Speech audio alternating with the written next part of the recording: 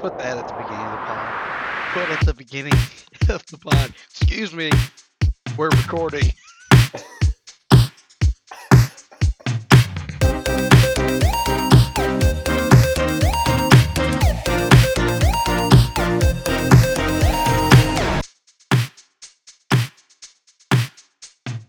Hello, everyone, and welcome to episode 2 of Cannonside Chats. Cannonside Chats is a weekly podcast where we talk about everything going on with Arsenal Football Club. If you haven't already, please be sure to follow us on Instagram at GoonerGang_. Today, I am joined by Beckett at AFC Becks and Q at Gunner13 to take a deeper look at Arsenal's first win of the season versus Norwich. So, Beckett, how are we feeling today, man? Feeling great. We got a goal. We got a dub. Spurs lost. And all those plastic fans that didn't want us to win against Norwich were silenced with that dub. Hopefully. So Yeah, I'm doing great. great to hear from you. How are you, Q? I'm doing well, thank you. Yeah, excited for the Premier League to be back after the international break. That doesn't quite do it for me, being from America, where I have to watch that horrendous team play 3 or 4 times. So, yeah, excited to be back. Glad we did finally score a goal. I went crazy. So, yeah. Yeah, a crazy goal at that. A little pinball around in the box, but we'll get to that in a minute. What do you guys make of the starting lineup? It's basically the starting lineup that I envisioned us going with. I didn't know if Tomiyasu was going to play. He only had like 1 or 2 training sessions. And then Party coming back from injury, didn't know if he was going to make it in. But it was nice to see Tomiyasu get in, the back four that we think is going to be the back four going forward. Maitland Niles and Sammy in the midfield. I thought that was interesting. Um, thought it had potential at the start of the game, and then we'll get into it a little bit more. But I think that pair worked out pretty well. And then about the front four, I expected probably we'll see a lot of that front four. The only change really is maybe ESR and Pepe switch, or ESR comes in somewhere else. But yeah, Yeah, Q. What about you for the lineup? Yeah, no complaints there. I was hoping Thomas would be back and be ready to slot in, but I thought Ansem and Niles did very fine job in there. Definitely an improvement from Xhaka, which I'll sure we'll get into. But yeah, no real complaints. I thought that I was excited when I saw the lineup to see how we played. I was excited for the Tomiyasu debut and to see Maitland Niles playing his supposed preferred position. I'm not sure really what's going on there anymore, but yeah, no complaints. Yeah, no. So Maitland Niles, and then in game, I think he was moved to right back right before he got subbed off. So it was kind of cool to see him be versatile all in one game like that. And I definitely thought he was a better option in the midfield than El Nini. Um, and opposed to that, so it just makes me wonder like where's that been at this whole time. But it was good. It was good to see Tomiyasu get in there as well. I think he only played like 62 minutes, but he was all over the place. So I was excited with the lineup as well. But let's get into some ratings. What would you guys? Well, I guess we can start at the back. How did you guys make of Leno's performance or 0 out of 10. Ramsdale's performance? Yeah, I thought he was tidy. I mean, didn't have much to trouble him, but I was really impressed with how confident he was on his feet. He had that nice little shimmy on Timo Pukki and then played an absolute dime a second later to Pepe, which Pepe mishandled. But yeah, I don't know. I really liked he was positive. He had good body language, showing some fight, some intensity. I thought he played fine. And I read that Arteta was very pleased as well, and that he is going to go with whoever can give him performances. So I'm sure after keeping a clean sheet, we'll hopefully see him back in for Burnley whenever they come around next week. Yeah, definitely. I thought that shimmy there that you mentioned was a little too close to comfort, but I mean it worked out, so we can't hate him for that. But what about you, Beckett? yeah, you love to see that confidence. I love it when a goalie does that. Um, I think Only when it comes off. yeah, Right. but I think he impressed a little more for me with his feet than some of the things you had heard about his distribution and stuff, and sometimes Leno can seem hesitant or not really sure what he's doing with his feet. What I really liked about Ramsdale was his decisiveness. I mean, you can, even if sometimes you get that decision wrong, when you make a decision and you commit to it, you're already in so much a better position, even mentally, than if you have to like second guess what you want to, how you want to react to a play. So I thought his decisiveness was good, and yeah, that should bode well for aerial crosses. I think he'll be better out of the air than Leno. So it'll be interesting how they play it going forward. But yeah, I liked it. So rating I give him, I mean, it's hard to say when you're not tested. I'd say 7.5, 8, 8 7.7. since it's a debut. Sure, Right. 8. We'll give him 8. That's fine. Yeah, I think that's a fair rating. I was like to see it, hoping to see more of him in that. But moving on here, what do we think of Tomiyasu on the debut? What about you, Beckett? Oh yeah, yeah. You can see immediately why we bought him. He'll give us a little more structure to that right side. A lot of people have been questioning his ability to get forward. That questioning is most of the time people haven't even seen him play. But not only did he get forward in games like this, um, I think he'll be able to get forward more when we play lower end opposition. But he tucked in, he overlapped, he got into the box a few times, had a nice little volley, and he won a lot of head balls. Yeah, I think it said he had 7 aerial duels, which is quite a bit in 62 Love minutes. that. So, Love that. yeah, you can't complain about that. Q, got anything else to add? Yeah, Beckett, is there any lower opposition than Norwich? I'm just curious. I Listen, mean, okay, so hold on. Let me say this. I don't care if, honestly, if the opposition was that bad. Um, we all understand that Norwich is probably the lowest. The lowest would probably be the EFL Cup games we play in. But this isn't the best quality that we're playing against. But Arsenal should be able to beat these teams. So, and especially the way they played, they haven't shown ability to play that way against really anyone. Um, maybe that EFL Cup game, but I will take the wins wherever I can get them, even if it's against that quality opposition. I thought I thought they looked well. yeah, I think Tomiyasu played well as well. You hate to see only 62 minutes, but that's all right in a debut after coming back from international break. You have a day and a half of training, and you actually make a difference in those 62 minutes. It'd be different if he was out there hiding, not getting on the ball, but he was winning. He created a great chance off that cross where he almost buried a flying volley, put off balance, almost put it in the top end. So yeah, I was impressed. I think probably a 7 just because it's only 60 minutes, and but it's a debut and he plays his part to clean sheet. So I'll take that. Take that.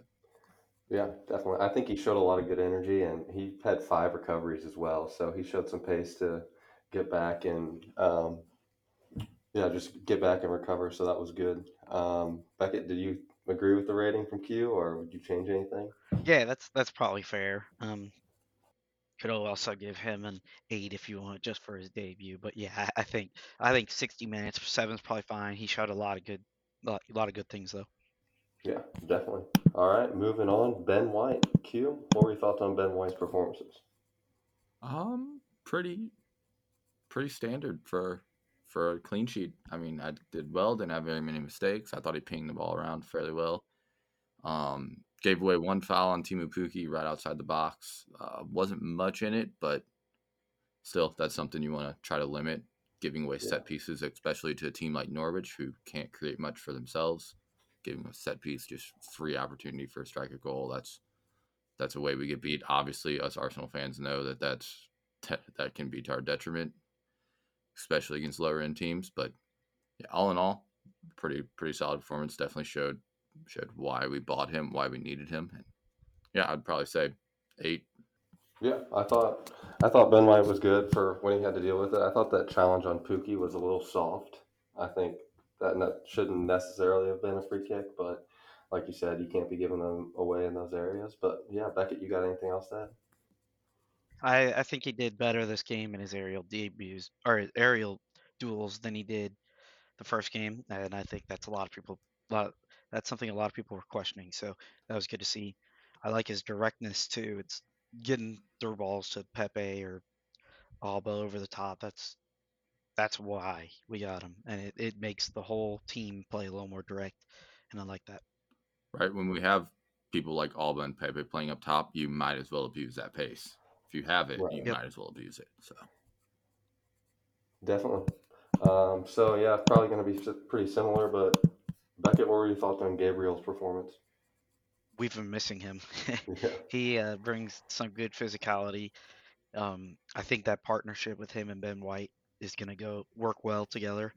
And he looked a lot better on the ball than what I remember from last season. He looked really comfortable. He was playing some good through balls, playing through the midfield.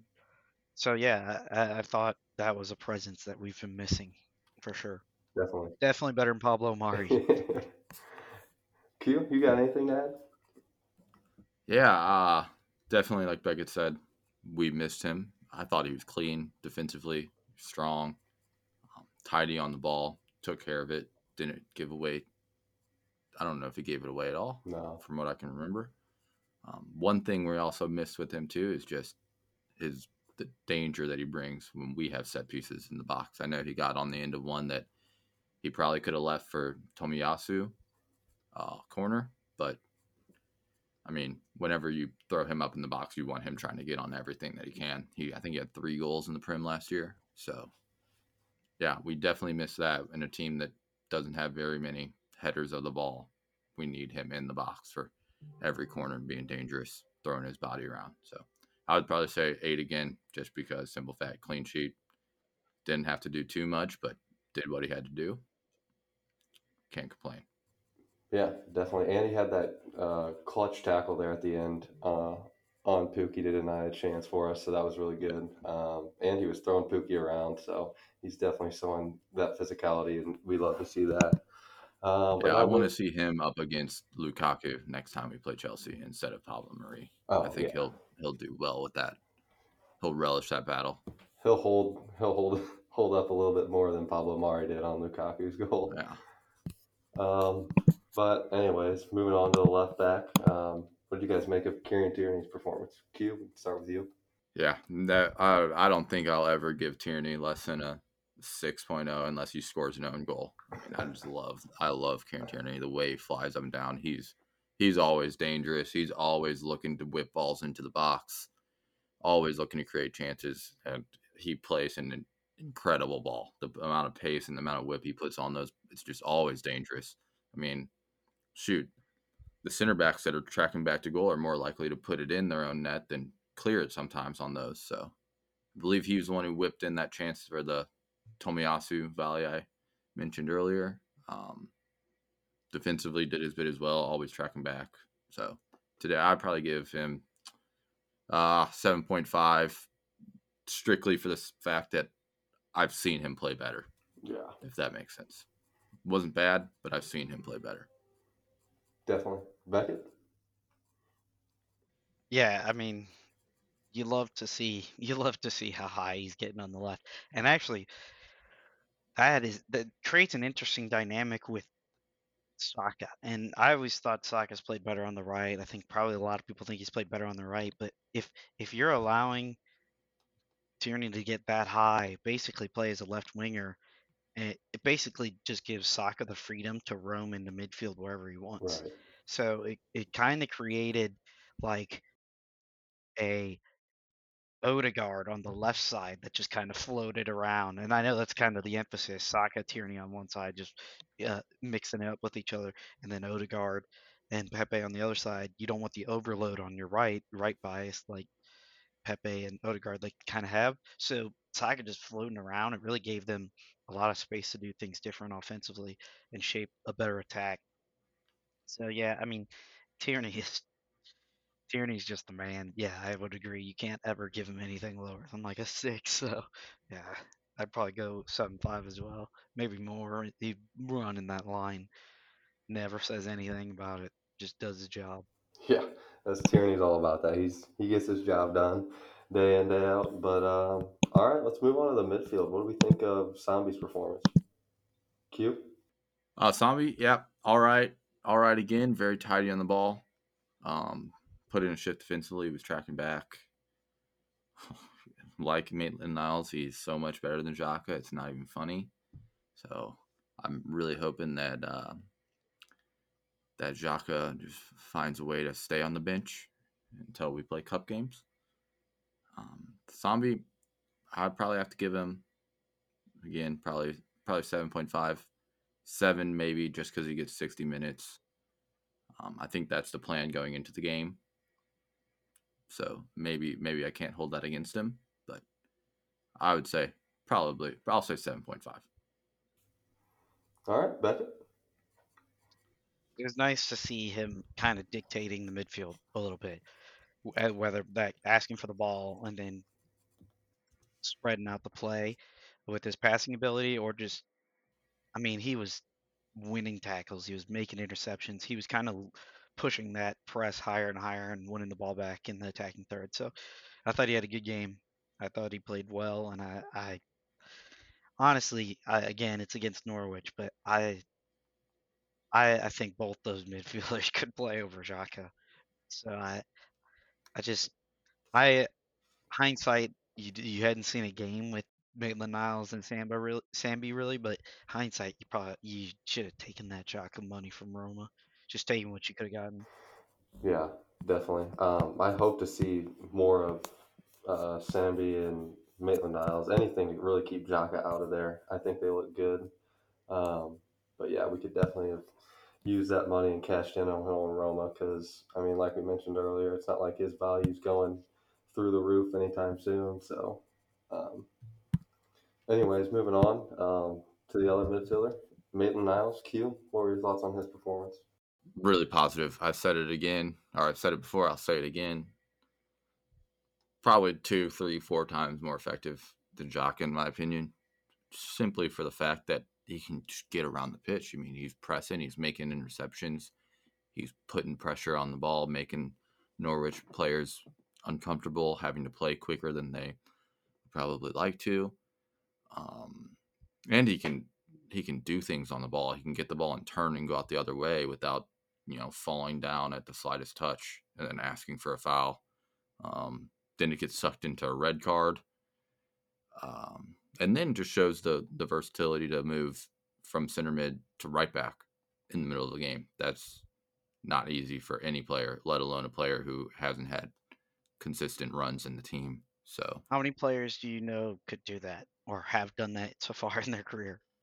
at Arsenal or in No, general? just in general. Like, Well, I mean, though, well, off the top of my head, the one I'm thinking is like João Cancelo. I mean, Trent tried to do it this on international break. It didn't work out probably as well as Maitland Niles did. Not a knock on Trent or anything, just simply an what observance. about what about Joshua Kimmich?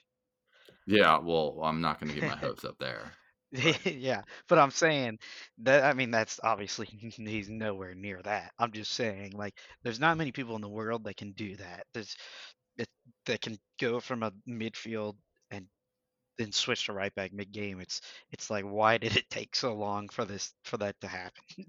yeah, you mean you just increase your value as well. It's like, all right, we get him, we can play him in two positions. Not even it's like buying two players with just one. Dude, even if he was Um, half of Kimmich, that'd be insane. Yeah, I mean, that's definitely. I mean, Cancelo, Kimmich, and Trent off the top of my head. That's not a bad, you know, No, no, no, no. plethora of players to be associated with position wise. Guerrero maybe. Who'd have thought? Like, it's not rocket science just to put someone more athletic in the midfield than Jaka and just see how it works out. Like, Especially in the Prem when it's so much quicker than international football, which Xhaka excels in, or Europa League, Yeah, where we dominate possession the whole entire game. So something that's a little more back and forth, he just doesn't have the legs or the mental capacity for it either. He just doesn't think quick enough. At least yeah, if Maitland Niles doesn't think quick enough, he's still got the foot skills and the speed to just get out of it, dribble, create some time for himself. Xhaka just panics, just falls down, tries to draw something. It's horrendous. I can't stand to watch it anymore. So yeah. Maitland Niles, I'll give him an 8 just for the simple fact that the dude was tasked with two separate tasks throughout the game and did well. You can't play in a defensive line and as a defensive midfield in a clean sheet for what? How many? You get 80 minutes? You can't play in both of those positions during a clean sheet for that long and not get an 8, I don't think, in my opinion. Yeah, 82 minutes, but yeah, he looks pretty dog tired. I think you sent a text in the group chat saying like, yeah, he's dog tired. And then next Oh, yeah, whistle, he was dead. He made a run forward, and then we turned over, and maybe Pookie or Chico was making a run back, and I think Odegaard's the one tracking all the way back, and Maitland-Niles just gassed. Just gassed. The ball goes out for a corner, and he immediately goes hands to knees. It's almost like a plead, like, please bring in someone for me. I can't do this anymore. yeah, Which I don't blame him. Can't run around in the midfield all day and then having to get up and down the line. I would be dog tired in the 60th. So yeah, no kidding. Beckett, you got anything else to add? Yeah, I mean, that the athleticism is just nice to have in there. He played pretty direct. He made a few turnovers in the midfield, but he recovered quickly, and the athleticism that you get from having those two in your midfield. I was texting Q earlier. I was, you just our our press after we would turn the ball over was just so much like, better because we could just zip to players, and uh, I think those two had a lot to do with it because they could cover the ground quickly. So I liked what he brought to the team. Definitely. What are you saying as far as rating? I'll go 8. Yeah, I was super impressed with his ability. I mean, you just your positioning mindset's completely different too. It's not even about like playing going forward. What you have to do defensively is so much different. You're only looking like watching your line now, or you're not just only watching your line, but your line of thinking instead of having support directly behind you. There's nothing behind you. You have center backs on the inside, but it's just yeah, that's the ability to do that for anyone is just crazy. he did play some nice incisive passes through. He cut some lines through. He got his Yes, he balls into did. Saka. They weren't necessarily the long balls that you would associate with like Granit Xhaka pinging it to the other side, but when you have Ben White and Gabriel sitting behind you who can make those plays or passes, or you can get the ball to Odegaard who has showed the potential to fling a ball out wide. I don't think you necessarily need that much of that coming from that position. So I Zombie as recall well. I recall Yeah, him yeah, having a couple turnovers, but I mean, I'll take a couple more turnovers for people to play progressive football rather than Xhaka play safe passes all day long and have 100% And pass yes, accuracy. and those turnovers were progressive. He was trying Right. to move the ball forward when he turns it over. I'm all right with that if we're trying to attack, and as long as there's an idea behind it. And you could see the idea behind those passes Yeah. is just a little lack of game form, which you get an extended run in teams, the Yeah. more of those passes start coming off. So yeah.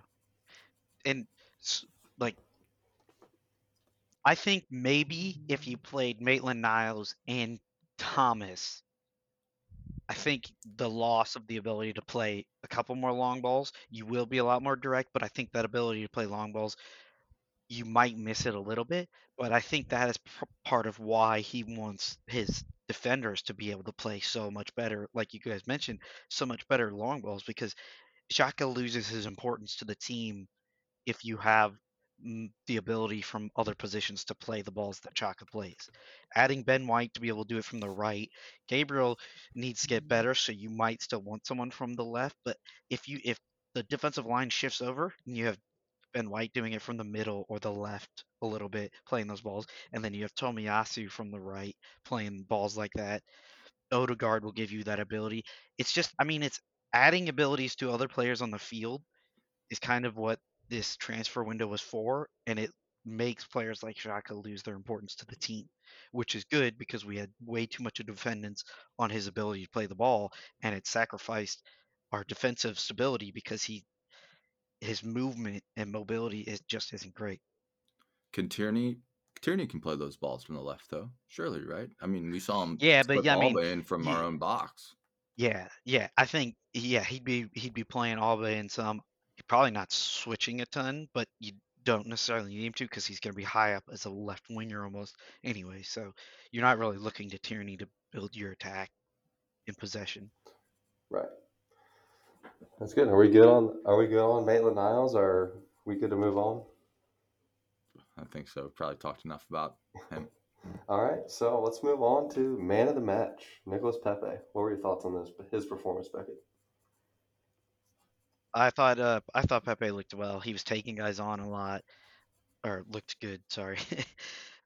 He was taking people on a lot, and he was getting the ball moving forward. There were a couple times I wished he would have released it a step sooner, but yeah, I thought he played a good game, and maybe ESR would have played that role if he wasn't sick, but I think Pepe probably plays the next game because he showed enough to play next game. He basically created that goal, hits the post twice, but he had a couple other opportunities, and I think he plays. I yeah. Yeah, I mean that goal was crazy. I like the little finesse shot too. The first one off the post, it was a little slide dink. I thought that one was going in for sure, but then follows up his own rebound and somehow ends up hitting back off him to get to Alba. So that was crazy. Q, what were your thoughts on Pepe's performance? Yeah, I think he probably deserved man of the match. I think he was probably our most dangerous player. He, I just love the confidence that he gets. Ball out on the wing. I'm just gonna run at you. I'm just gonna beat you 1-on-1 all day long. I'm gonna beat you. You show me. He had one really good challenge in the first second minute. He goes at Brandon Williams, feints in left, goes with his right. Brandon Williams makes an unreal recovery tackle. But yeah, I think most of our really good chances, he was involved in some way, shape, or form. So well deserved man of the match. I'm probably give him 8.5 just for how dangerous he was and how much he created in the final third. Yeah, I agree. I think he did have two or three touches where they were just real big touches. I think one was a long ball from Tierney, and then another one was right at the top of the box. So that wasn't great to see. But other than that, I thought he played and looked like he had the right mindset for the game. But Beckett, what was your final rating for Pepe? Um, I'd give him a 7. I don't think he was the best player of the game. I don't think he I was the didn't best say player of the game. best, I think most No, dangerous. but man of the match, that's what he got. So I don't think he was the best player of the game. Who would you have given it to? Probably Odegaard. I just think he just dictated our attack so much, and he we'll probably get to him next, but he just the way he was just getting on the ball, finding seams. He just he's a better player than what we had even from him last season. He's comfortable with this team now. He's making the movements. He's the one who frees up Pepe most of the time to get down that flank because he creates the overload over there. I think his ability to pass is something that we don't have without Ozil from that cam position because ESR is more of a dribbler and just release people. And his ability, he had a ball over the top to Aubameyang that Aubameyang probably should have scored, but we haven't had passes like that. We've been missing that, and that brings a little bit of quality that Ozil had, and you can kind of see moments where you see shades of Ozil with Odegaard, and I really like that. That's a cam that I like to see out there. So I think he was my man of the match. Definitely. Did you have anything you wanted to add on Pepe? I know we kind of segued in there. Yeah, I mean, Just give Pepe and Yeah, Odegaard a great. rating. Yeah. yeah, I'd probably give Odegaard an 8 as well, but I guess Pepe could be a 7.5. He created that goal, so yeah. You talked me into the 7.5. Okay, 7.5. For me, so first thing, real quick, Pepe, I know he'll always live in the shadow of that $70 million price tag, but still a joy to watch every single time he Yeah, gets out there. He's excited. He's an exciting player. So I might be a sucker for that, but I love it. Secondly, the Ozil Odegaard comparison. There was one moment, I think is probably in the 70 something minute. Ball goes out wide to Smith Rowe. Odegaard makes a run into the box. And Saka's making that lurk and run, reminiscent of Arshavin against Barcelona. where it's like, ooh, if we could combine that goal with the Leicester goal where Odegaard checks in the middle and instead of trying to do the little spin turn he drags, he just leaves it for Saka coming in at the top of the box to Yeah. have a go. Oh, it's easy to see from TV because you get the whole picture, but if that comes off, oh, we're talking Arsenal goal of the week, goal of the month Yeah. type stuff there. But on Odegaard, yeah, I don't. That guy is wow. Talk about just making an instant impact coming into the starting lineup. He's just you see him constantly winning the ball between passes going back to center back, center defensive mids. He does so well pressing. That guy doesn't stop running. I mean, Yeah. he'll continually sprint at people, make them play the ball quicker than they probably are used to, and just making the play predictable. He cuts off angles so our other defenders have a pretty good idea of where the ball is going to have to go next, so they can get into position. Yeah, I'm impressed. So tidy on the ball as well. You mentioned that pass, but he's always looking to get on it, create something. Yeah, he's what we've been missing. Definitely. He's one thing that we've been missing. So I would give Odegaard. What I give Pepe? Did I give Pepe an 8? I'll give Odegaard probably an 8 as well.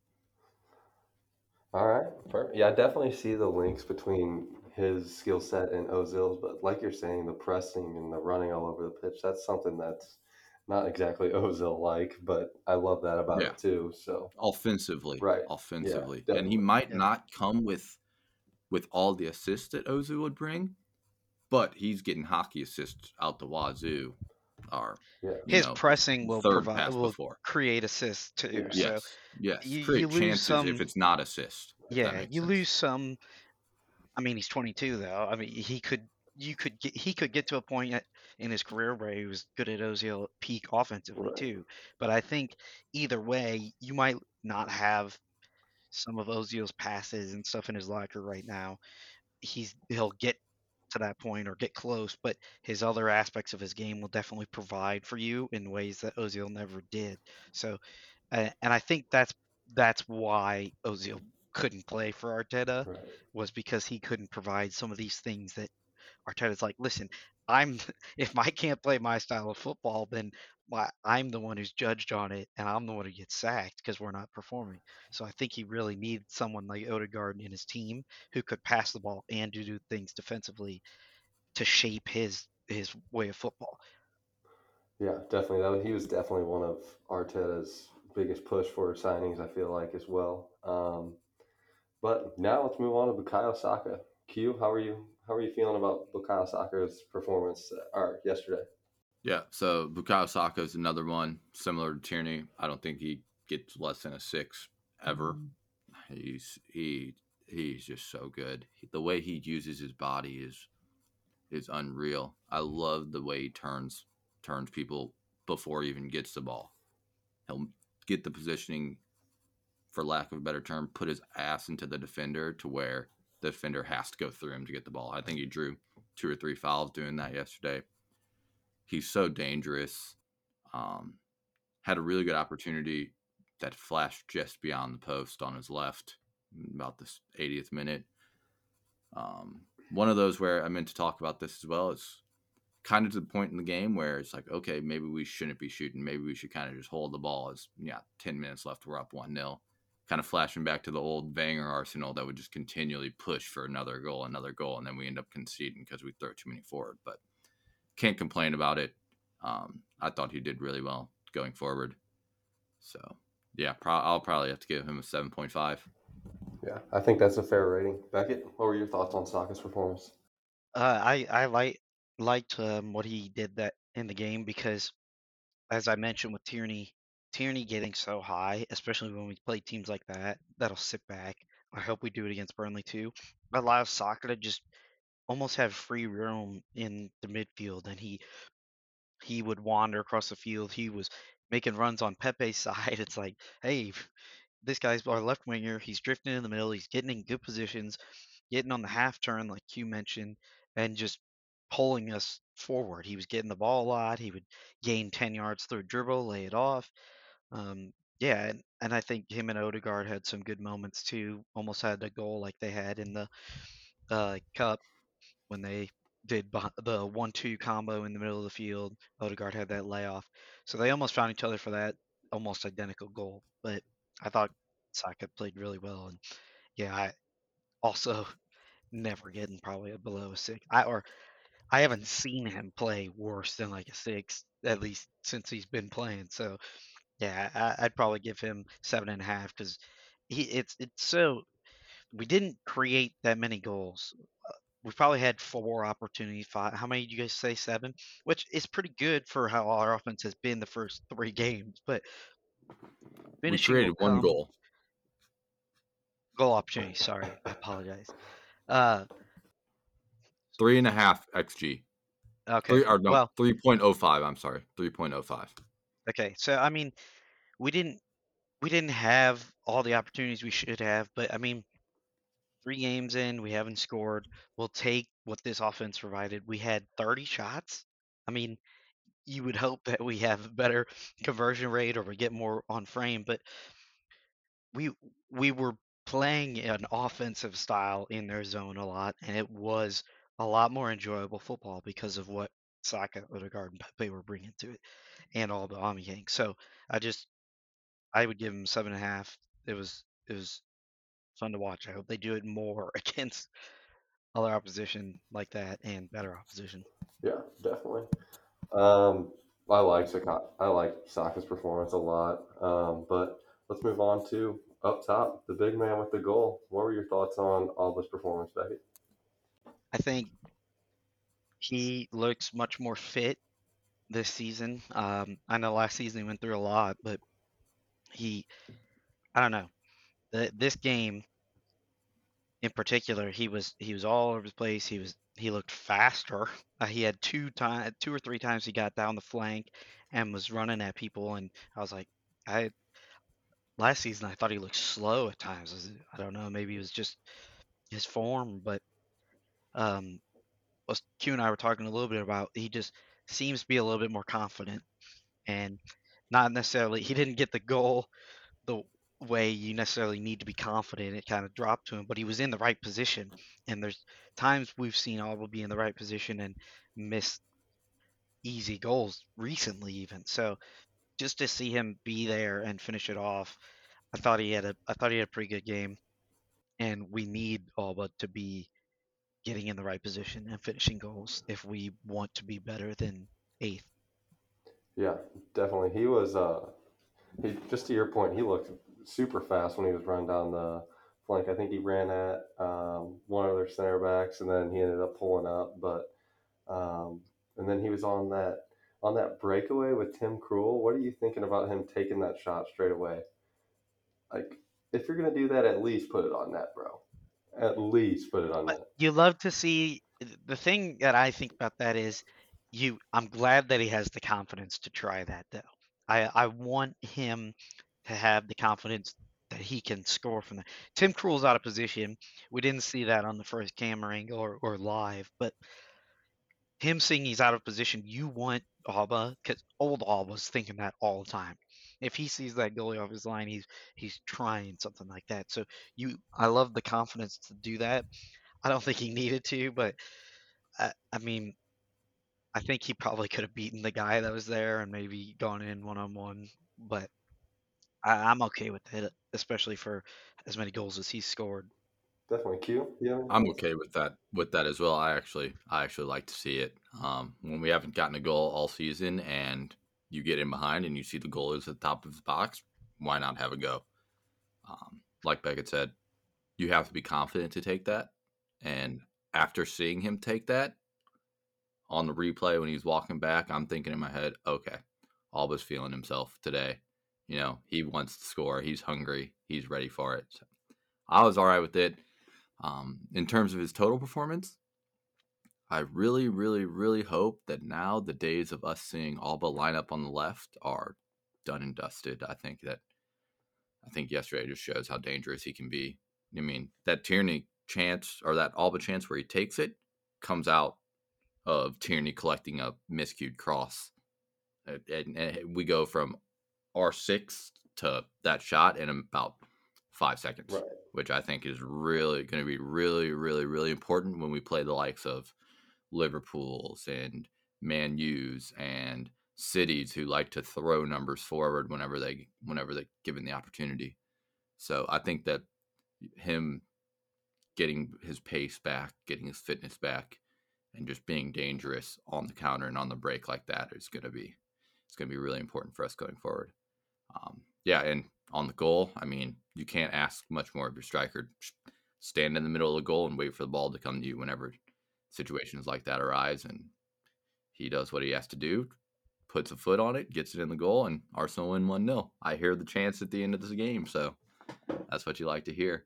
Yeah. Yeah. What I loved about his performance is that ball over the top, whether he's drawing a foul or ended up bringing it down. He had a good shot.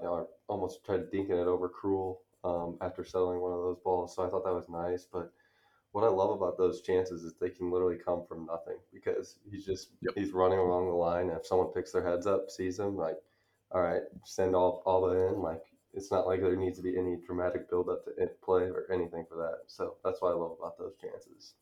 You got anything And else? that threat that he provides going in behind frees up so much space in front of those central defenders and wing defenders for the likes of Odegaard and Saka and Pepe to come in and cut in and get on the ball at their feet with space to move into because Alba's drugged them away. They're so worried about his pace, him getting in behind and taking one of those free chances Right.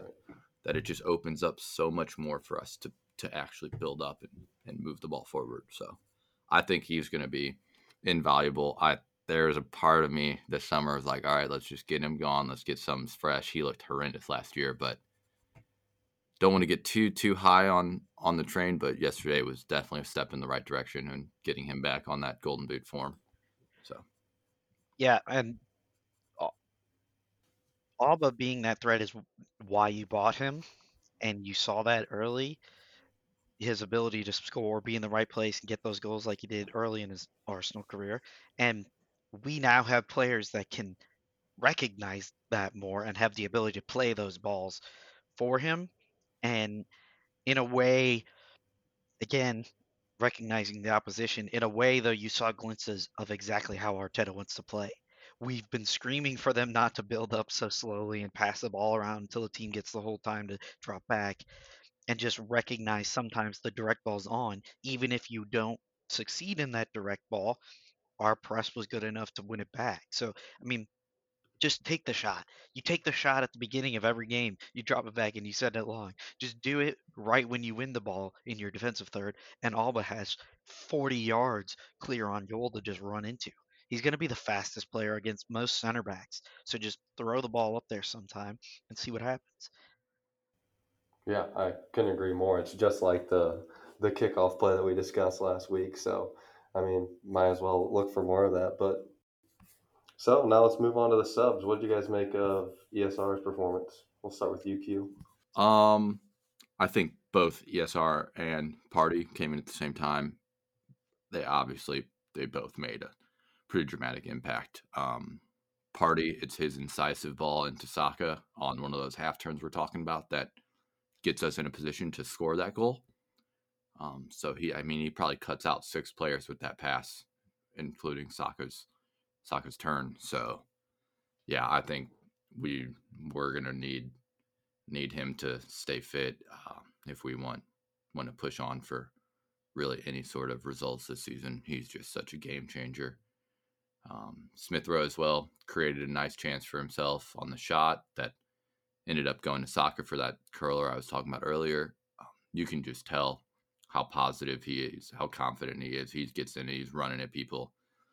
To have someone like him or Pepe coming off the bench every game is going to be a huge boost from last year when we didn't really have very much attack to come off the bench once we went down 1-0, 2-0 in games, and we can only bring on El Nini and Maitland-Niles and the likes of those guys. So I think that they both those guys will play obviously a huge role in our season this year, and I think that they both played really well in the time they were allowed. So Cedric, I'm hesitant to give him any rating just based on playing 10 minutes of soccer, but he came up with a huge block in about the 84th minute that was That I mean, that's why you subbed him on. So I can't drag him down in the ditches like I was in our group text. So I was pretty upset when he was subbed on instead of Nuno Tavares. But in all, I'd probably give Thomas an 8, 7.5, ESR 7.5, strictly because they didn't get the full run out. And then an NA for Cedric Suarez. Yeah, I mean, I'd probably give them both sevens and an A as well. Actually, I'll give Cedric a 7. Being a sub, you did the one thing that you probably needed to do. Um, With that block, I is that what you're yeah, talking about? yeah. Yeah. I mean, I think I listen. We've had our discussions about Cedric. No one thinks that's it, but honestly, I think I go with Cedric there, or Chambers at right back over Nuno, just for the somewhat more experience in the Prem, um, to just ride out a game for 8 minutes. So I'm kind of okay with that. He didn't do anything besides that block really that stood out. Um, Party and ESR, the dynamic changes when they get on there. They're both such progressive players that they just pull our attack forward. I think you saw shades of what we could see in other games like this or against Burnley or some other teams where you do Party, ESR, and Odegaard, and you run that as your three midfield. So I think that could be foreshadowing some things in the season. But I thought they both played well for their time on the field. So yeah, I think I'd probably give them all sevens just because they were only subs, but we docked other guys for only going 60 minutes, so I'll just give them all sevens for doing what they did. Yeah, that ESR chance at the end, I thought he was so composed with it. Took that extra touch, and I was just hoping he could slide one past him, Cruel. But I was actually hoping he'd slide one over to Saka on the overlap, but coming in as a sub and you get a chance like that flashes right in front of you, it's hard to pass oh, up. So, oh, his eyes lit up. He's right in front and center of oh yeah. goal. But yeah, Beckett, you mentioned running Smith Rowe, Party, and Odegaard. Would you like that in a 4-3-3? Would you like that in a 4-2-3-1 that we got on now? Yeah, I mean, I think they'd both be eights, Odegaard and ESR. They're both going to have their share of defensive responsibilities. Um, Odegaard showed some of his ability there when he tracked all the way back late in the game and stopped that counter attack. So I think he can definitely do it, and I think ESR can as well.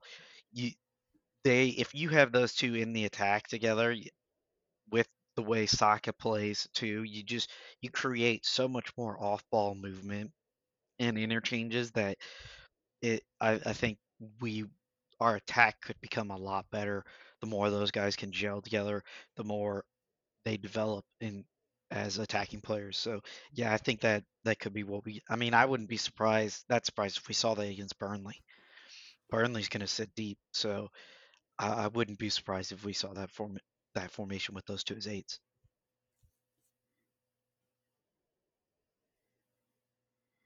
Um, yeah. So I don't. Both of them at eights works fine with me. The only thing to mention about that is I just love the way that Odegaard presses playing in a more advanced role centrally. Just the way that he puts pressure on the central defenders and the CDMs, the way he picks passes out, as I mentioned earlier, the way he makes opponents play predictable. I think you start to miss a little bit of that when you drop into the three in the midfield and he's playing a bit deeper of a role. That being said, I don't think that it's undo. It's not. I don't think he can't do it.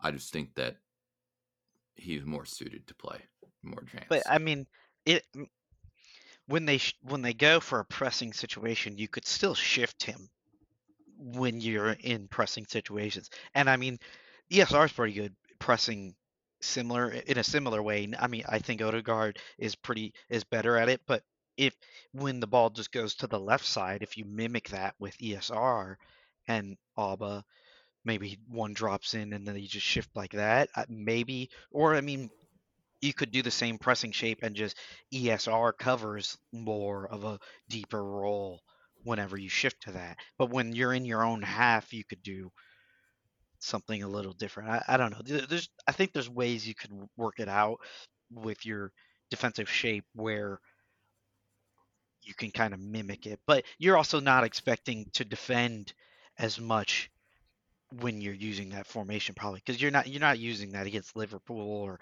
a Big Six club. Against Burnley, I think there's ways you could shape it in defense for the amount of time that like you're expecting 30% possession maybe. So 30% possession on defense, sorry. 30% for Burnley, not Yes, Arsenal. Dear yes, God. understood. If we ever have 30% possession against Burnley, I don't know. Something's You fucking might look up. up and see pigs with wings flying around. Yeah, I don't. That'd be horrendous. Speaking of Berlin, what are you guys thinking about that game? How are you feeling about it? Q, we'll start with you. Oh, definitely a lot better now. I mean, if we're sitting with no points going into Burnley, they're licking their chops. Oh, they're gonna make life so hard for us. Even now on 3 points, I still think. I mean, Burnley's always a tough game. Ask any Premier League player, any Premier League coach, the way that they go into a game and their mentality and how they play, it's always going to be difficult for anyone to break down. So I'm looking. It's a bit more positive now. I think that we created so much. Maybe not the final ball or the finish, but we definitely showed that we have the ability to create against a team that'll sit deep. So I'm hopeful. Um, I'm hoping that Party will be back and Maitland-Niles can make an impact off the bench, or I'm hoping that we can get some of those guys, maybe Smith Rowe in for Pepe, um, from the get go. But I'm looking at it in a positive light. I'm excited for that game. Yeah, kind of what to your point of what you said about the final ball is we got numbers in and around the box a lot against Norwich. I felt like there were multiple situations where, like you said, that ball was just off or someone takes it off touch and the chance isn't there anymore. But I think that'll come with time. The more we get these players in those situations, that I think that'll start to clean up and look a lot better. But Beckett, do you have any other thoughts?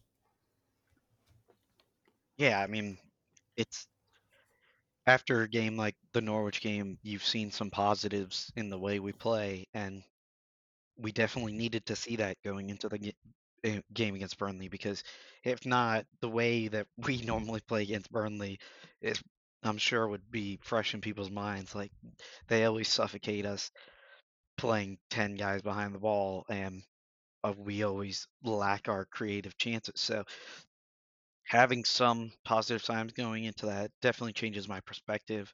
We saw signs of how we could play against them in a similar manner. So hopefully we um, go with an attacking approach into that game as well. Maybe we play the eights, like I said, and um, yeah, I'm looking forward to it. Excited for the next game already now. Haven't had that kind of hope and excitement for a while, so yeah. Yeah, definitely looking forward to the game against Burnley.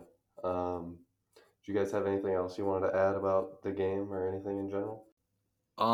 You mentioned it earlier. I just want to talk about the very first start of the very first kick of the game, the start of the game. Our kickoff play actually, comes off. It actually does its job. We drop it off. We play a long ball. We have what 4 or 5 people running to pin that long ball in. Their center back goes up for it, heads it out, and we get a throw in. Probably 10 yards outside their box. Already have them pinned in. Through that, we were able to keep the ball and get a corner kick off that Pepe Brandon Williams challenge I was talking about earlier. So I love I love to see that actually come to fruition and work off. I thought the first 10 minutes we just absolutely dominated Norwich. They were pinned within their own half. Um, yeah, I thought that was great. They settled down a little bit later in the first and throughout the game were able to create half chances at best. Um, but I was really impressed with how much we dominated. Yeah, Beckett, do you have anything to add about that?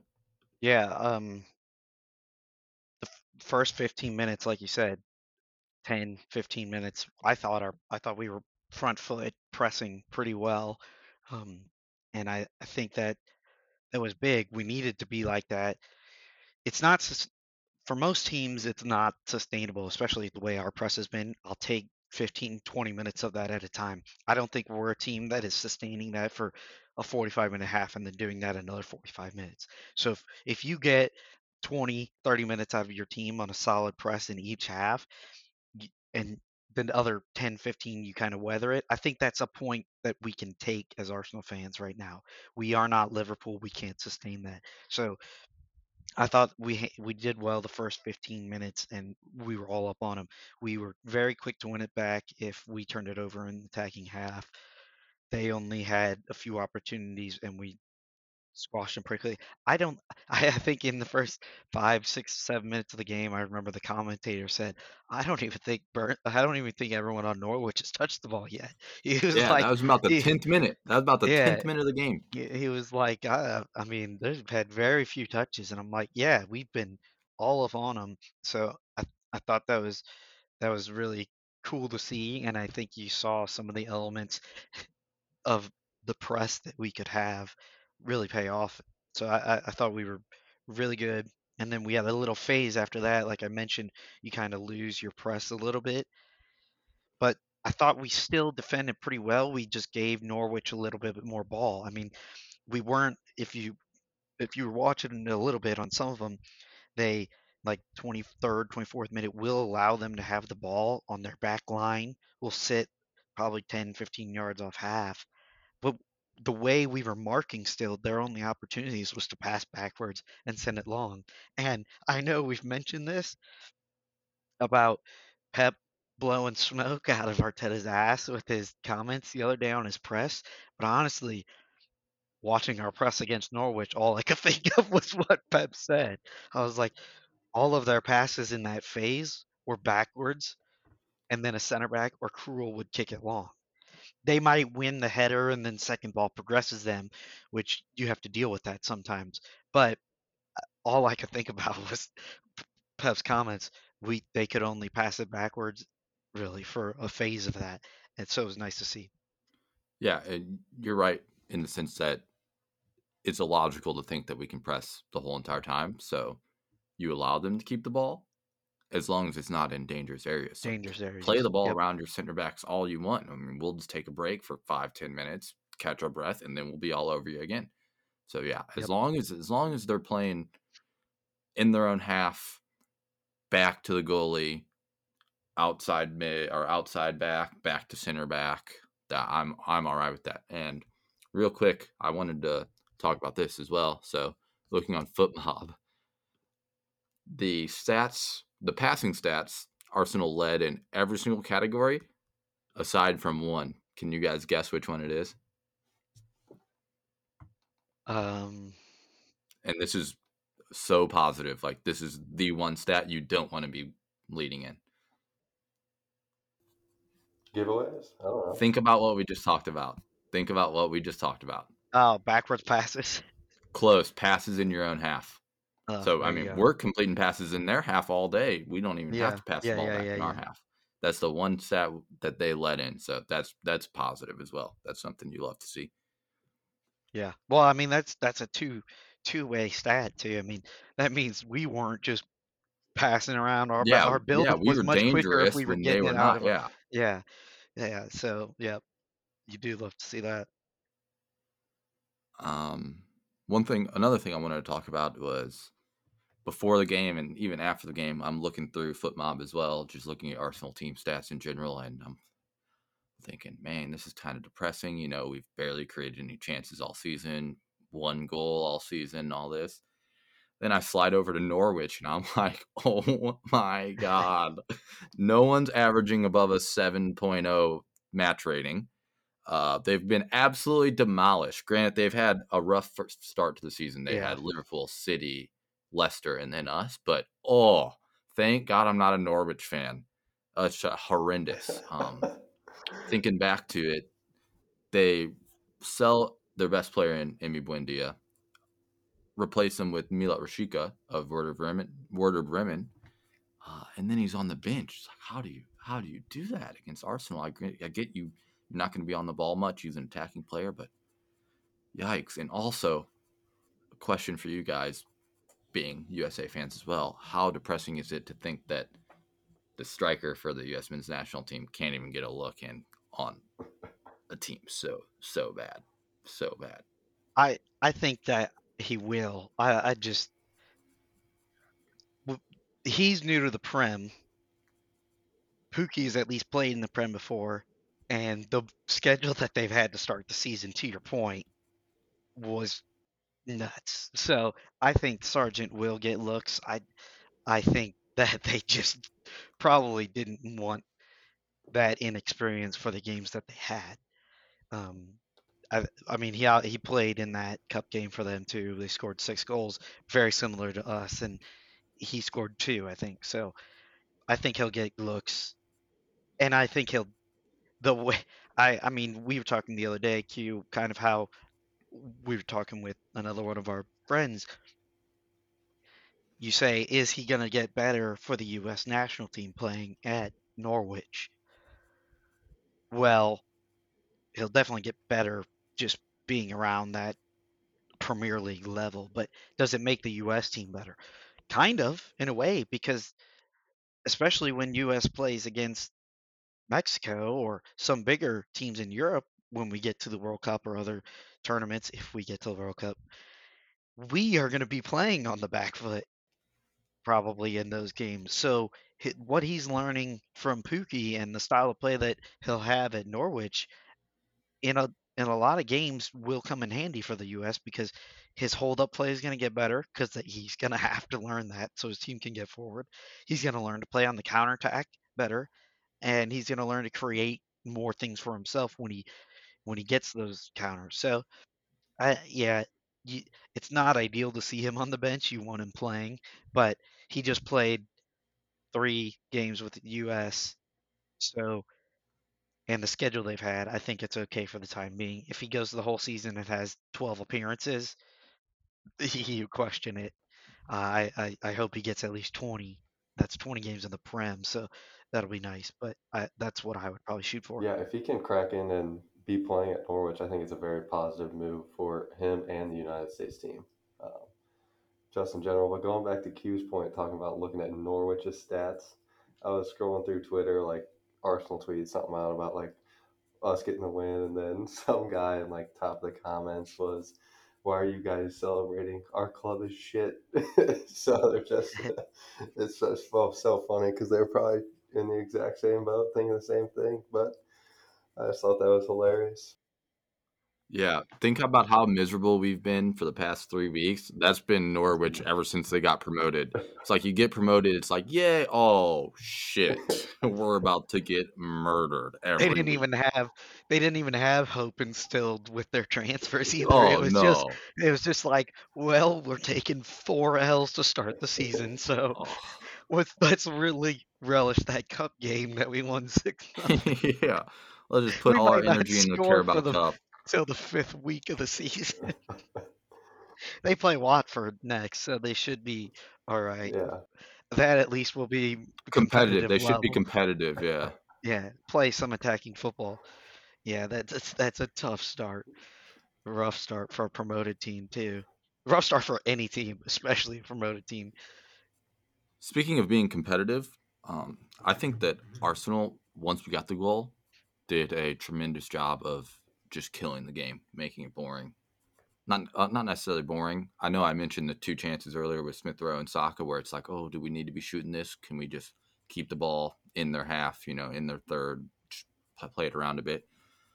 But yeah, like I said, I think we did a tremendous job. I know I'm picking on Jaka again, but he's not out there to get sucked into something where he commits a foul and then he starts talking, just getting the Norwich team fired up and ready to get back into it. So I think that they just did a tremendous job of killing the game, making it pretty boring. Obviously, there's going to be an onslaught in the stoppage time, the last few seconds, but I think they showed some real composure and determination in making sure that they came away with the 3 points. So I was really impressed with that as well. I've seen I've no matter who 1-0, I'll take it. Like, we didn't look nervy, and I've seen a lot of teams for Arsenal in recent years that would make 1-0 look super nervy, and probably would concede and maybe even lose. So, um, yeah, I mean, I think that's anytime you can get the clean sheet and see a game out that way, you show good composure. I agree, and Yeah, yeah. I think like you guys are saying, great game, exciting. Looking forward to the upcoming matches to see if we can kind of put together a couple wins here. I would like to see just a few more cutbacks thrown into our attacking system as opposed to continually lofting the ball back stick every chance we get. I just feel like we just don't have the personnel to make that effective unless we're wide open. I mean, Alba's not Duncan. Tomiyasu had that volley, but it's kind of just a half chance. We have so much potential. I want to see us get in line and cut a ball back on the ground like the Pepe finish last year or stuff like that. We're just not dangerous dangerous in the air as I think that we would like to be. And when we get in those chances or those opportunities in those positions, just cut a ball back to the top of the six or to the PK spot and let someone finish. Um, do you guys have any thoughts on the? As much as I love seeing Tierney and Tomiyasu get down the line, anytime I see the ball chipped up, I'm just like, well, Alba's That's a not having waste, this. right? It's a waste. Yeah. It's like, so yeah, I see what you're saying, and it does frustrate me when we're always crossing balls in, just because. I mean, there's literally close to no one to get on the end of those in the air. I have nothing wrong with the crosses. I Right. mean, you have to play crosses in. That's just an opportunity. That's a way to create scoring chances. But there has to be varying types of crosses that Right. come in. So Yeah, I don't think the only that's probably the only downside of Tierney's what he does on the left side is he doesn't get end line that often, and yeah, he like whips it in the early. box end line. But his crossing ability is good when he whips those in and gets a lot of good crosses in. But he does do the floated ones because he doesn't actually get like 2 or 3 yards in the 18 like Right. end line. He's when he's getting end line, he's like halfway between the 18 and the corner flag end line, and Yeah. that's not the best spot to play those balls. So yeah, I think they need a little more like interchange of movement with Saka where you can get that ball like a little bit more closer to goal for a better cutback. But yeah, I mean that's how half the goals get scored against Arsenal. I feel like is inline cutbacks. That's such a good opportunity. So yeah, I think so too. Now we can go on to Ronaldo or whatever else. All right, Beckett, we'll start with you on CR7's return.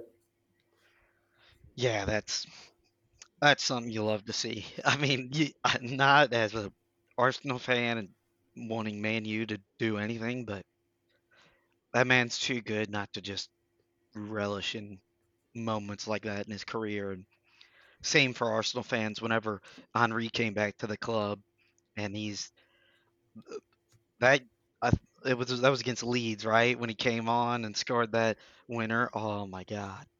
A nice So little I mean, Alex Song link up play there too.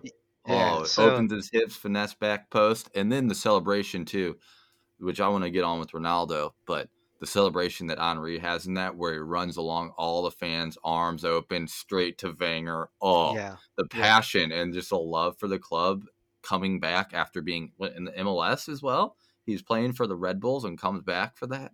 Oh yeah, that's something that like gets my heart fluttering anytime I see it. So yep, but yeah. the same scenario with Ronaldo after that first goal when he goes to the corner, jumps, does his celebration, and the whole entire stadium just yells, "See!" Ooh. Oh, oh. I'm hesitant to say and admit that I almost went full erection on that celebration. Yeah, I mean, I think it was all we all knew it was inevitable that he was scoring at least one That's why he's my fantasy captain this on week. the return. Yeah. Did you use the wild card? Oh yeah, I had to. My team was horrendous before. I just I don't know where I was putting my faith. So we're hopefully straighten the ship and can start pushing for some places now. Yeah. All right, can I ask you a question related to that? Yes. So, captaining Ronaldo now. I'm captaining Lukaku. I'm sure someone out there is captaining Kane. Feel sorry for that fucker. Maybe you can talk about this in the minute or whenever, but who do you think's winning the golden boot now? We know Kane, I don't know if he's going to leave or not to City, but either way, he's playing for Tottenham now. If he goes to City, that increases his chances. I don't think they're spending 150 million in the winter, but whatever. Ronaldo's here now, Lukaku, they're all playing. So, who do you think's got it? So for me, I'm just gonna go with this. Might be a little bit of my heart as well, but there's some stuff to back it up. But I just don't know how you can go against Ronaldo in this battle. Lukaku's had more games than him, but we've seen Lukaku semi struggle against the big opponents, top six in particular, top six, whoever that is, even more. I don't know. Um, Granted, he looks to be in fine form now. He just got 2 goals on the weekend. But with Ronaldo, you know that man relishes the games, the big games, and you know he's showing up week in, week out. If he has a terrible performance, you almost guarantee he's bagging at least 2 the next week. That's how mentally strong that guy is, and that's how determined he is. Not saying Lukaku isn't that determined or anything like that, but it's just I don't know how you can go against Ronaldo in that argument. I mean, I see Lukaku. I think it's just going to be the same race that it was last year in the Serie A. Ronaldo, Lukaku, back to back. Yeah. Who can score more this week? I think it's going to be a great race too, but kind of along the same lines you were saying, it's like I can't name a more Cristiano Ronaldo thing than returning to United and then just immediately winning the Golden Boot. Um, Yeah. and not even just Ronaldo. I just have really enjoyed watching United play this season.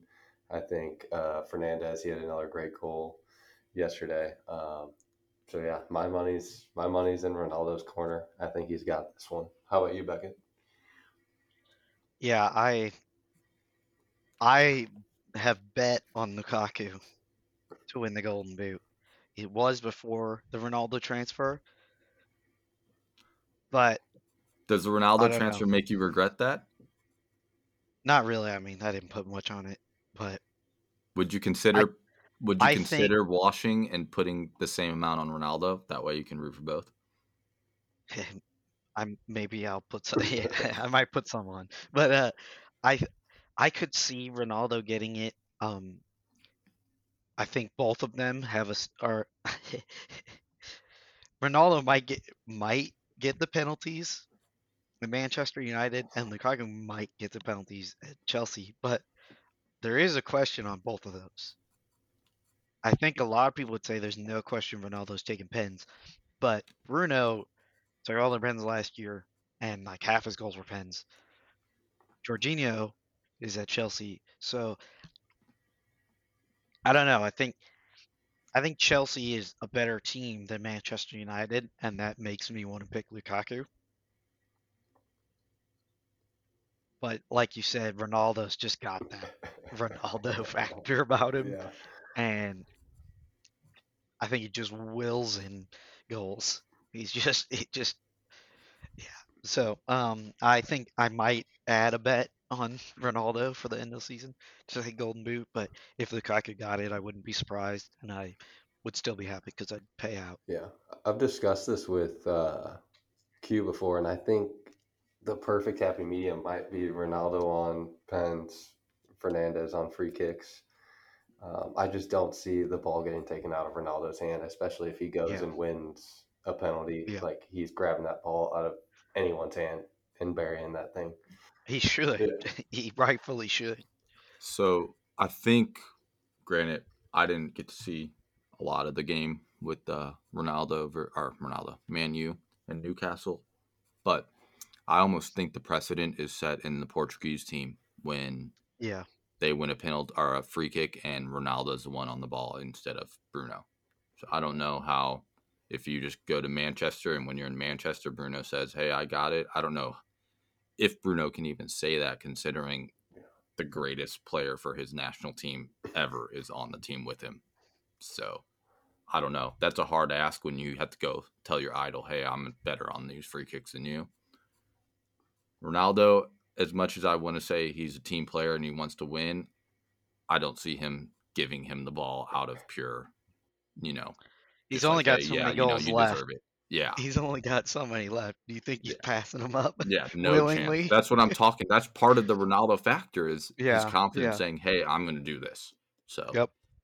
I think that he's on all set I think pieces he's for definitely Man got a U. better argument to say to Bruno, I'm taking pens and whatever the fuck else I want Yeah. than Lukaku does to Jorginho. So I think that will edge him out in the goals, um, for sure, over just open play. But yeah, I think you're right. I'll probably throw some on him. But We're talking you into it right now. well, I mean, I I can fully understand that. Yeah, Like I only brought it up just for discussion purposes. right. But yeah, I agree. Like Bruno, like it's like when your team gets another world class player and you kind of decide some of the egos might have problems over who takes stuff. But it's like if your team gets one of the best players ever to play and it's a team he's played on before, like your longevity doesn't really mean anything. He is already an icon for that club and you're hoping you get to that point. Right. Yeah. Like everything should be Ronaldo's if he wants it. And maybe egos like Pogba in the last year of his contract, maybe that's a deciding factor is the he kind of wants some of that responsibility at his point in his career, and he will be pushed down in the penalty taking order now too. So I don't know. Players have left before because of egos in that situation. I mean, Mbappe could play on the best team of all time Yeah. at PSG with Messi and Neymar, and that dude was pushing for a $150 million move to Real. So I mean, it could change some of the dynamic in that team and make this might be the only year you have Bruno, Pogba, and Ronaldo together. So Oh my, dude, they are going to be Speaking a of problem, an absolute problem in penalty shootouts. Bruno, speaking of Pogba, he is loving playing in this team. I was on FootMob, as I said. I was looking at stat. Pogba's got 7 assists this season on 2 chances created, which goes to show that, I mean, just give your front players the ball and they're going to go beat 3 people and score. Like, yeah, holy crap. You don't even have to do anything. He's yeah, loving it. yeah. On the flip side of it, what I just said, your world class players could harmonize and actually get develop into the world class team you want them to be. So I mean, Manchester United has put together a team that is very good. And if they do whatever they do might be limited to Ali, but I mean they are that's a very good team, and if they can all gel together, you could see some cool things happening for Manchester. Which, as an Arsenal fan, fuck that. But yeah, yeah, I mean the way Pug was playing right now, he's doing things Manchester United fans always wanted him to do, and he's got Rashford, Sancho, Bruno, Ronaldo all in front of him now. So like, just play the passes you play to someone else, yeah, and play it to Ronaldo, and you have already probably 4 more, 5 more assists a season just from adding Ronaldo. yeah. I mean, that goal United scored. I think it was Lingard that ended up putting it away, but Pogba plays it. Martial dummies. I mean, that was just beautiful. So, yeah, they've been fun to watch as much as it sucks. Any other Premier League news we want to talk about? Norwich, we already talked about him, but I think they're gonna get relegated again. And Yeah, maybe it's not looking too hot for them. yeah. That's my early season prediction is that they're going down again. hopefully with Burnley. So, one thing I wanted to note was my early prediction is that the West Ham fall off is coming soon, Mm. very soon. Europa League and Champions League starts up this week. They do not have the depth in that squad to be competing in both. That they can't afford to play the full team on Thursday and then try to recover by Sunday. It's just injuries.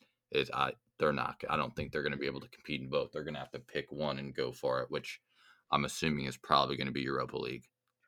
So okay, let me ask you that. What would you pick? If I'm West Ham, Yeah, which one are you probably going for European glory. I mean, exactly? last Yep. season is probably the best push that you're gonna gonna be able to maintain in the Prem, and you got into Europe. So now I'm thinking you try to make the most out of that, and you give your fans something to look forward to by come February, March, instead of Yeah. just playing mediocre, not mediocre, but mid-table football games that don't really have any impact late in May. Yeah, I mean, they're not going to get relegated. You're not going to finish probably below like 13th, even doing both. And what's the difference between 13th and 8th? So go for your European, just throw that, go all in on that basket, and whatever you do in the Premier League is whatever you do. Because, like we said, you're not gonna. If you got Europe again, what's the point of getting Europe if you're just gonna throw it away? Yeah. So, yeah, I agree. I mean, Antonio hasn't shown the ability to stay healthy for a whole Premier League season. Add a European campaign in there, that's asking a lot. So I think they will have to pick one or the other as well, and I would go with Europe. But yeah, Luckily enough, Antonio will not be suspended for that European game, like he will be for the next few Premier League games. So I think yeah, it's only one, isn't it? Yeah, they only got one game for that.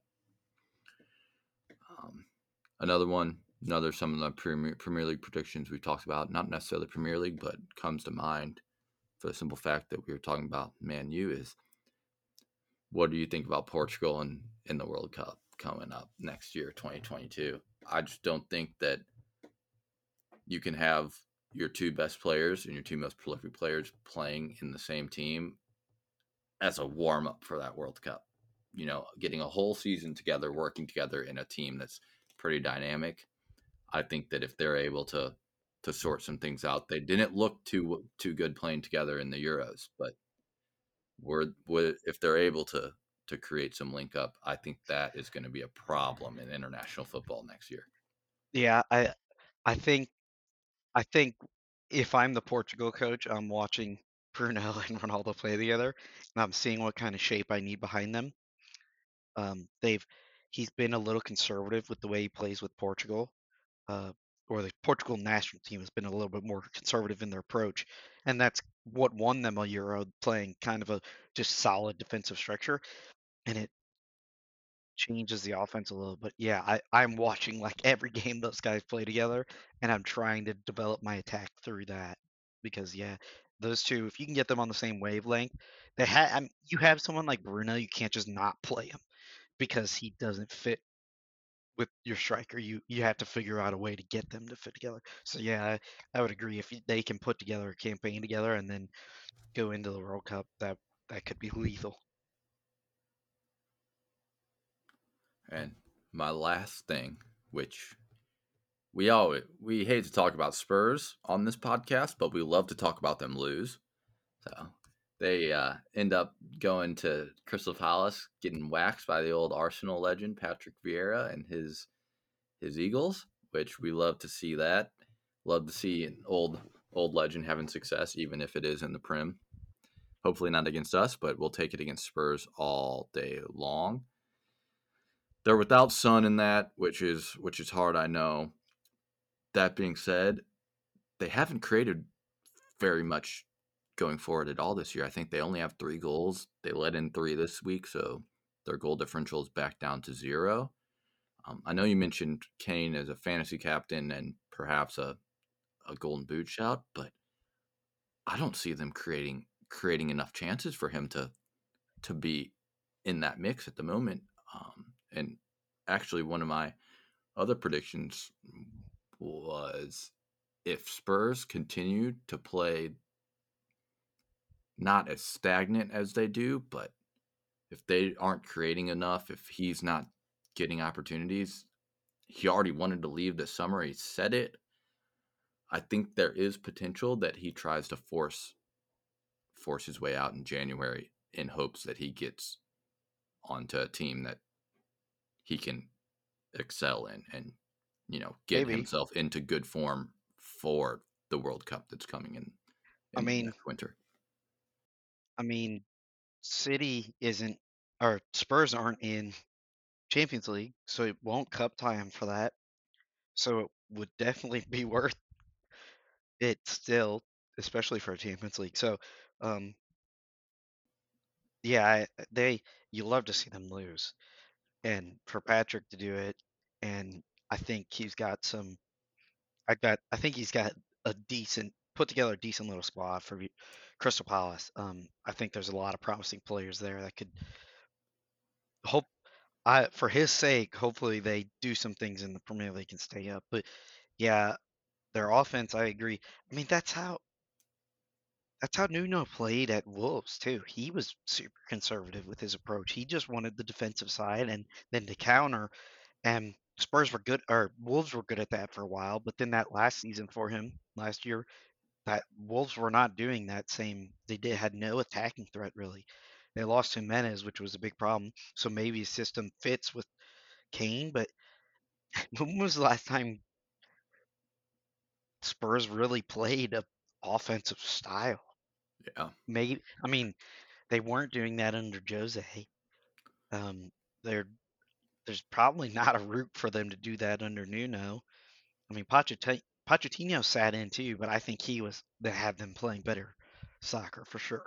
But yeah, I mean, I don't know. I think that could be a reason why he leaves in the winter or pushes forward in the winter. But I, who knows?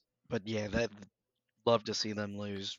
I yeah. hope it Their attack continues. is Definitely. strictly through Son and Kane. It's Right. I just mean, that's what those it two was linking up. last year. That's why Yeah. they had the stats they had, but they were just doing it so effectively. Yeah. Not having Son definitely hurts there, but back to Palace, along with Vieira, I just always had a soft spot for Zaha, just because he's always been trying to push for that move for Arsenal. So it was great to see him. He had a golden assist actually. Um, and then they got Edouard as well. And I love that dude because I picked him up in FIFA last year and he was just an absolute tank for me for about a month or so. So that was great to see also. Q almost picked up Eduard too, didn't you, Yeah, Q? sad news. I had Eduard in my FPL team on my wild card, and then I decided to go. I was like, yeah, I'll spend that money elsewhere, or I'll spend my money at striker. Picked up Antonio, thinking Eduard wasn't going to get the start, which he didn't. But he comes in and scores 2 goals. Meanwhile, Antonio picks up a red. So that's an RIP. But we'll continue. He might come in the squad next week. We'll see. But speaking of Spurs, how about we move on to our final segment, Weekly Wankers. Q, you want to start us off? Who you got? I can start us off.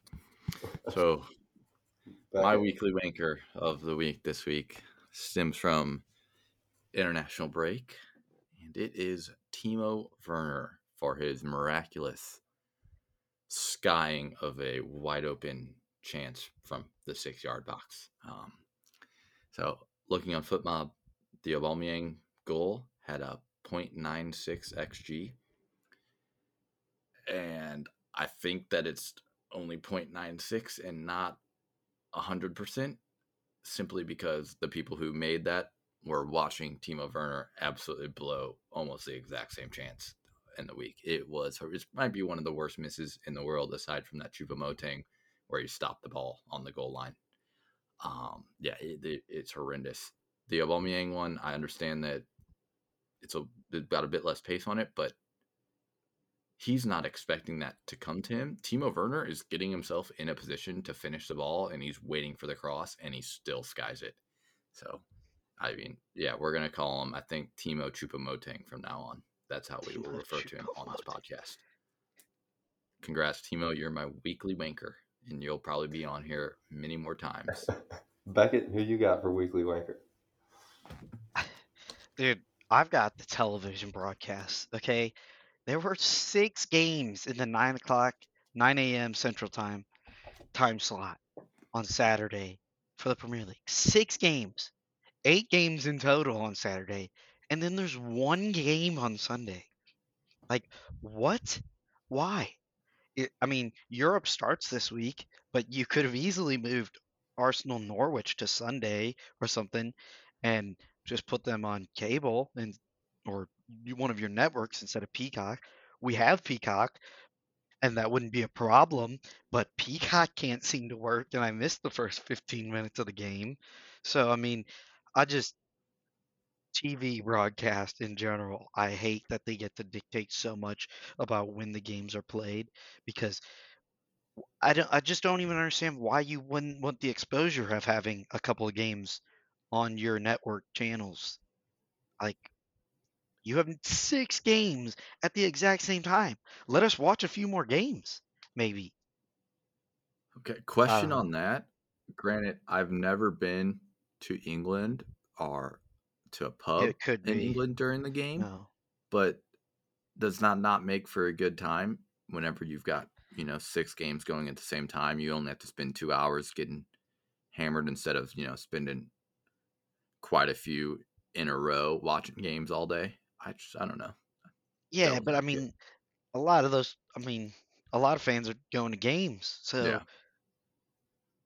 and I think England has different rules when like on what games can be telecast or whatever, but at different time slots. I'm not exactly sure on them, but I mean, come on. Yeah, Like I that's agree. just I'm with you. I want games all day so I can finish one and then just move straight to the next. yeah. I mean, and I'm not opposed to moving to other leagues like on Sunday when there aren't Premier League games, but like, come on. Why would you not? Why would you not want at least 2 games on Sunday? Get get people on the platform. The I don't know. scheduling is one thing, but coming off the international break where it was just freaking no Arsenal to watch, and then getting on Peacock and I can't even watch the first 15 minutes. I got to Oh, go it back was and watch it after the game.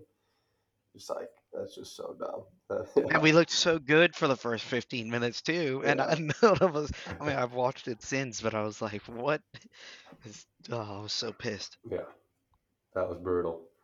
Um, my weekly wanker though, at my place we have multiple TV rolling with all the different games on. But mine's just going to be Tanganga for Tottenham, getting the red card, 2 yellows, 5 minutes apart.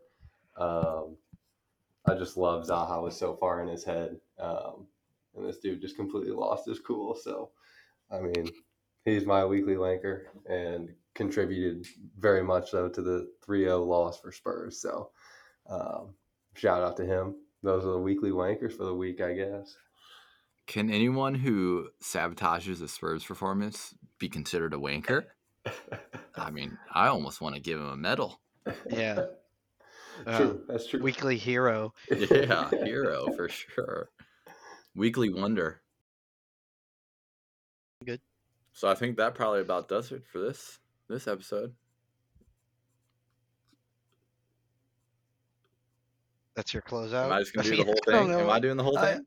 I mean, I Yeah. just figured, yeah, one person was going to do the whole. Well, so I think that probably about does it for this episode, unless anyone has anything else to add. It's been good. Hopefully, it comes out all right. Yeah, Yeah, if you've made it this far, thank you guys for watching, and please make sure to follow all of our handles at AFC Becks for Beckett, at Gunner with a V13 for Q, and then me at Goonergang _ on Instagram. yeah. So thanks for listening. Hopefully, we'll be back next week after a positive performance at Burnley.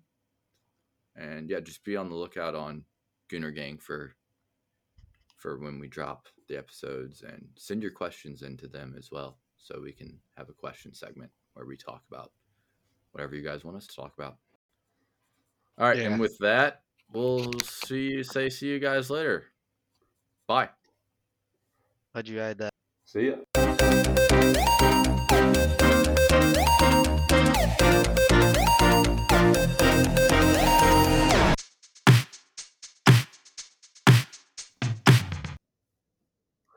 You All don't right, even whatever. say But yeah, I bye, would bro. agree, Sam. You're the worst at we just should not include Beckett in the last segment. I don't want it to be jarbled and like just Beckett hates Well, keep that's why going I'm and trying to going and end it, you going. dumbass. God damn. You're the one jarbling shit by me saying it, and then you're like, and you just sit there. I thought it was just gonna be one person close it out for the I whole tried, squad. and then all you have to do is say bye, and you're incapable. I don't. That just feels weird to just say bye on a podcast. Bye. Bye.